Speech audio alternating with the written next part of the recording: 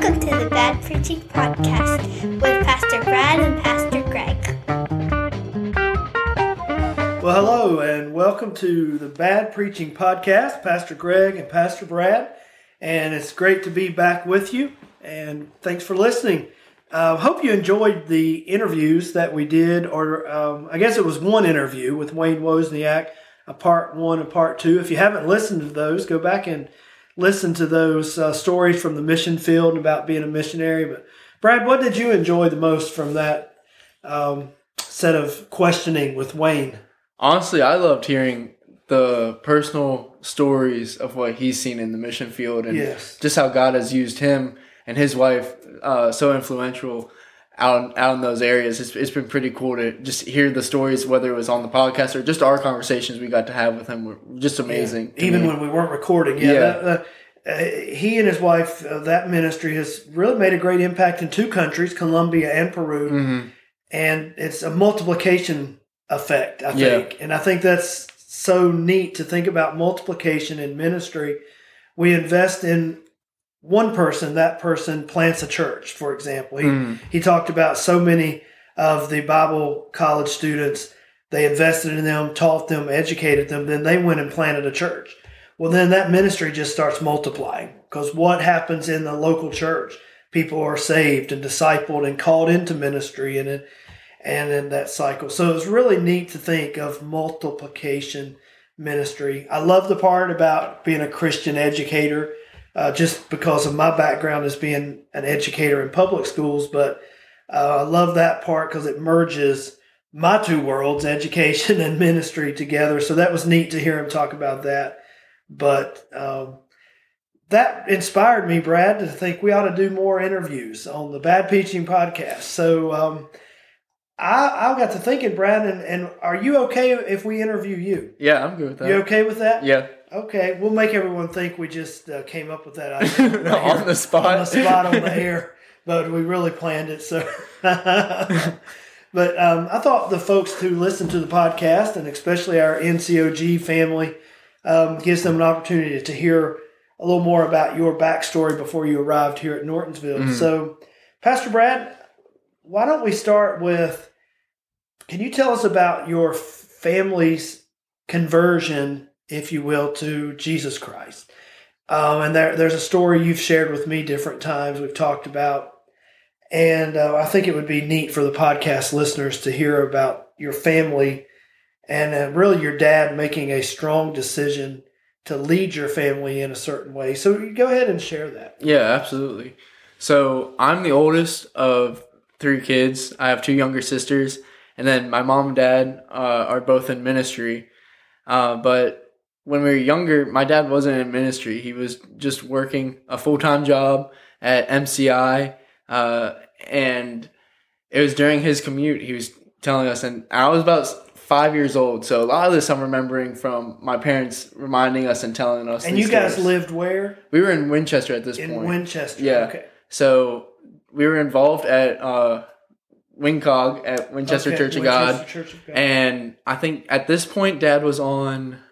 He started as an usher, and that's kind of like what really got him connected in Winchester. But he had a full-time job that he was doing, and it just kind of came to this part. Like, Dad has grown up. His parents were always in church and everything like that, and now he has his own family. He's in church, but on this commute, he was in this time of prayer with God, listening to songs and Christian music, and just in this time of worship. He talks about this worship as if he was making an altar in his own vehicle. And I believe it was when he was coming home from work. He's having this little time of prayer, and he just felt like God laid it on his heart of, choose today, either be hot or be cold, but serve me. Wow. And he always talks about, and what's the, I'm going to forget the passage now all of a sudden, but as for me and my house, we will serve the Lord, which I can't believe I'm forgetting that because he brings it up all the time. But Joshua 24:15, does that sound right? Sounds right. I think that's it. But that really has been our family's battle cry, because as soon as he came back home, he shares, like, Mom would always have the meal ready. Us kids would stay up later because Dad would come home. It's an hour commute. And so it was always a a late commute. When he'd get home, we'd all wait for dinner, and Mom would usually wake us up to eat dinner with Dad so we could all be together as a family. And he comes up the steps, and instead of us going and eating, Dad calls us all around and says, "Hey, I really want to dedicate our family to God." And he just laid out right there what that meant going forward. We're committed to serving God, and we're going to be involved in church, and it really changed the course of our family. We got involved with ministry a lot.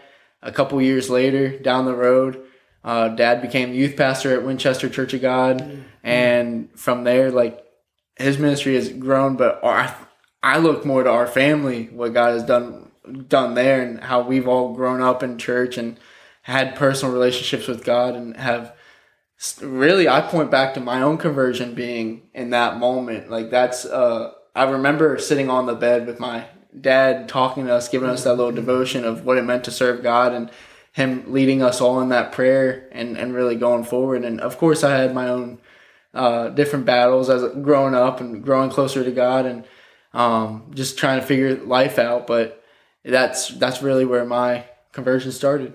So your dad making a decision personally to follow the Lord wholeheartedly, 110%, then that impact, that influence on the entirety of his family.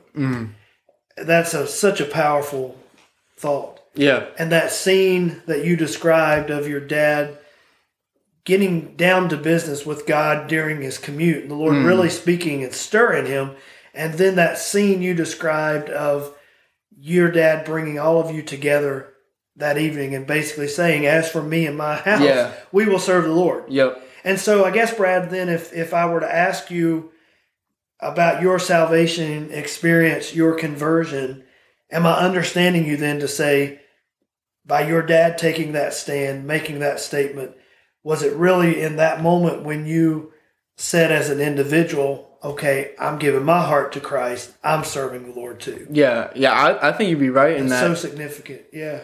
Yeah, because a couple years later at camp, I remember praying that same prayer again, but it was really in that moment where I always point back to with my dad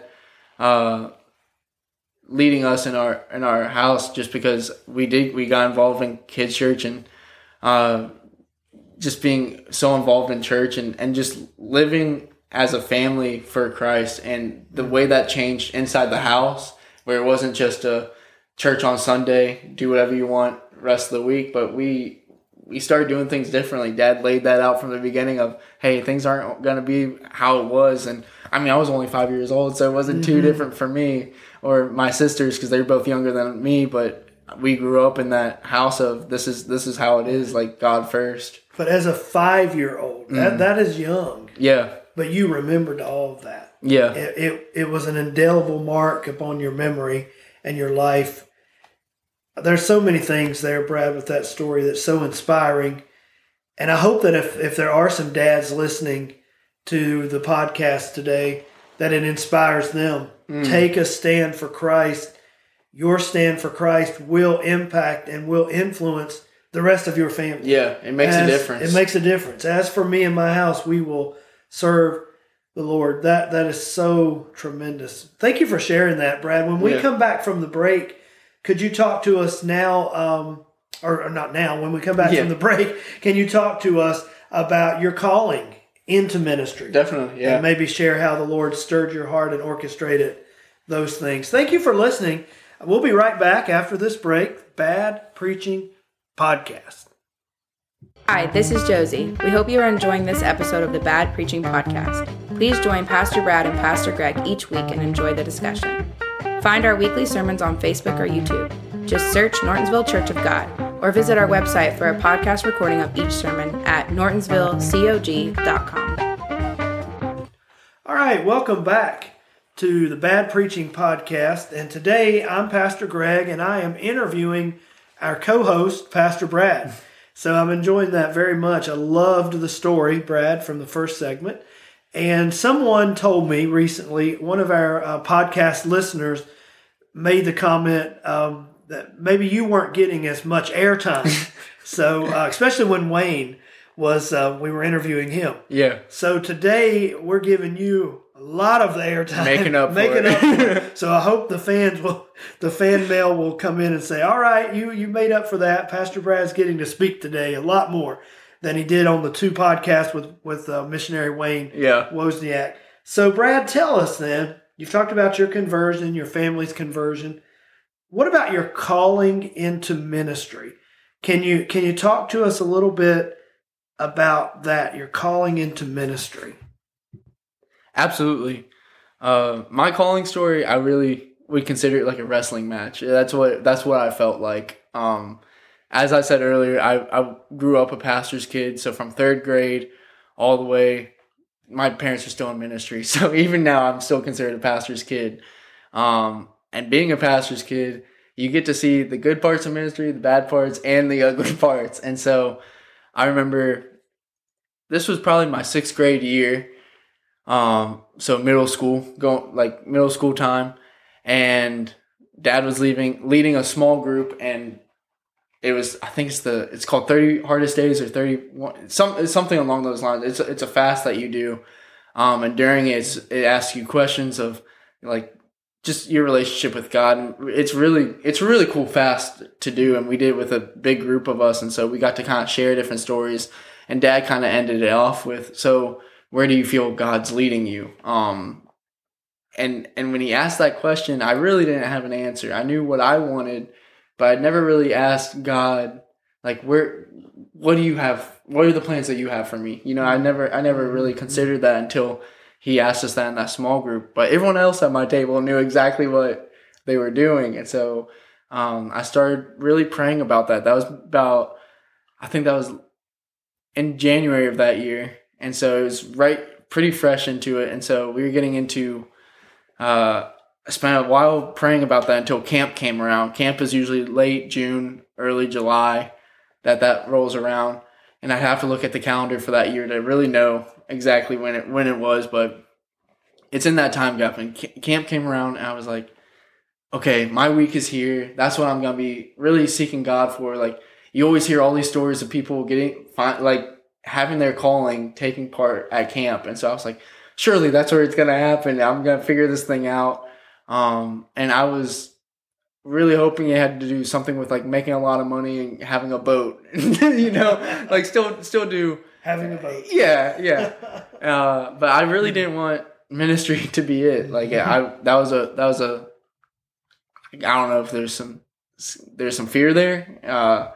You kind of grew up seeing all this stuff, and I was like, I saw what my dad was able to do and other pastors. You get to know them, and it's like, I could never do those things, you know? But my week of camp came and went, and I never found that clarity. And then the next week I was working, I was on rec staff, and rec staff, it's the games. We run the games, we set them up, we tear them down, we make sure you have fun in between those 2 events. And so, there's a morning service while all the cabin leaders are having their meeting. Rec staff was up with the kids, and we're really just crowd watching, making sure everyone's safe, everything's okay, and to assist if kids need help with anything, or if the ministry team was just doing a little service, and she called us all up and she said, hey, I want you guys to come pray over these students, and let's pray over their callings. And man, did that cripple me in that moment, because I was like, I don't even know my own. Right. And then we still prayed. Yes. I went and prayed with these students, and still really engaged in that moment.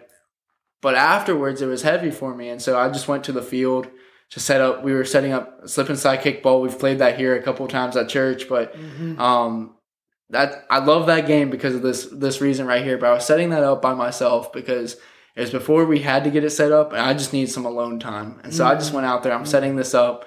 And I'm just praying to God in this field by myself. I'm like, God, what do you have for me? And it really did come to that moment where I felt God call me into student ministry. And I was like, there was a lot of emotions in that moment of like, wow, I've got my calling. And I was like, God, are you sure? Like with that same moment, you know, of like wrestling with that. And so I went a while where I again stayed in that little wrestling match. Really through middle school and high school, I wrestled with that. I knew that's where God was leading me. God had really confirmed that in my life multiple times, but I felt very unworthy and unqualified of that calling. I was like, just felt a lot of pressure from that. And so going into my senior year of high school, it was the camp that would have been right in between that. So it's the summer in between my junior year of high school, senior year of high school. Romeo Billups came and preached camp, and on that Tuesday night, he just gave a great sermon of leaving it on the cross. And so he had us get this little index card and fold it and then unfold it. And he said, now draw a line down that fold. He said, on one side of your card, write what God's calling you to. What is God tugging at your heart? What's on your heart from God? And so I wrote that down. I knew that immediately. And he said, what's keeping you from going to that side? Yeah. What's keeping you from fulfilling what God's called you to do or laid on your heart? And I knew that immediately because that's also been in that same wrestling match. And he said, I want you to pray. And he said, and once you actually feel freedom from that side that's keeping you from your calling, nail it up here on the cross and let that die here tonight. Let just leave it there. Yeah. And so I remember going down and I got to that point. I really felt that freedom, and I really felt led to be prayed for and by a certain individual. And so I was praying in my heart. The other guy was on the other side of the altars, and being at camp, that altar is packed, and so like it's right. And so I was like, all right, God, if this is real, like, can you have him meet me? And so I just started walking, and that person started walking towards me, and we met right in the middle. And I just said, can you pray for me? Not telling him any of the things on my heart, and he prayed over every single thing that God was laying on my heart in that moment. Yeah. And I felt real freedom, and that's when I really felt the confidence to step into that calling. And so I go down to the field during what would that be? The concession time, like right after service. Everyone goes down to get ice cream and all that stuff. I just wanted to have some alone time with God, and so I go down to this little picnic table, and I was just sitting there, and the lights came on for the field because that's right.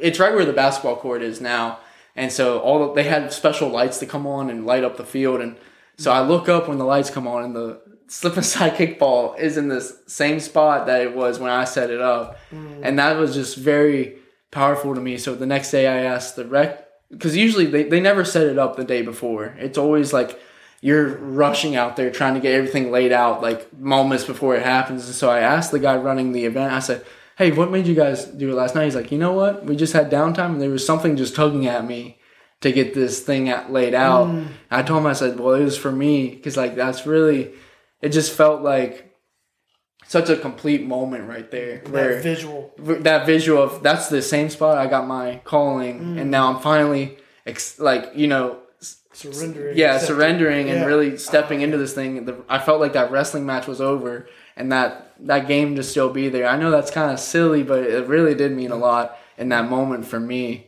And so I decided to go into CAMS from that point, and CAMS is just the next step, that first step in getting licensed in the Church of God. I knew I had to make this thing real, and so that was my next real step.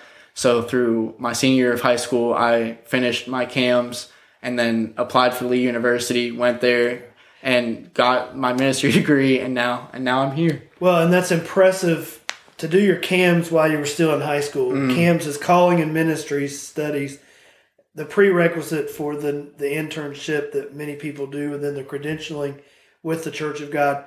You did all of that in high school as far as the CAMS part, and then you made the decision early to go to Lee University to continue on your studies. And I think that's so significant that you heard the call to ministry and responded, Brad, at such a young age, and prepared yourself well through the credentialing program and also through a degree in pastoral ministries at Lee. So I commend you. Would you come back and do a second interview, second part? Absolutely. All right. Well, we'll see you we won't see you. We will be back on the next Bad Preaching Podcast. God bless you guys. Thanks for listening today. Join us next week on the Bad Preaching Podcast.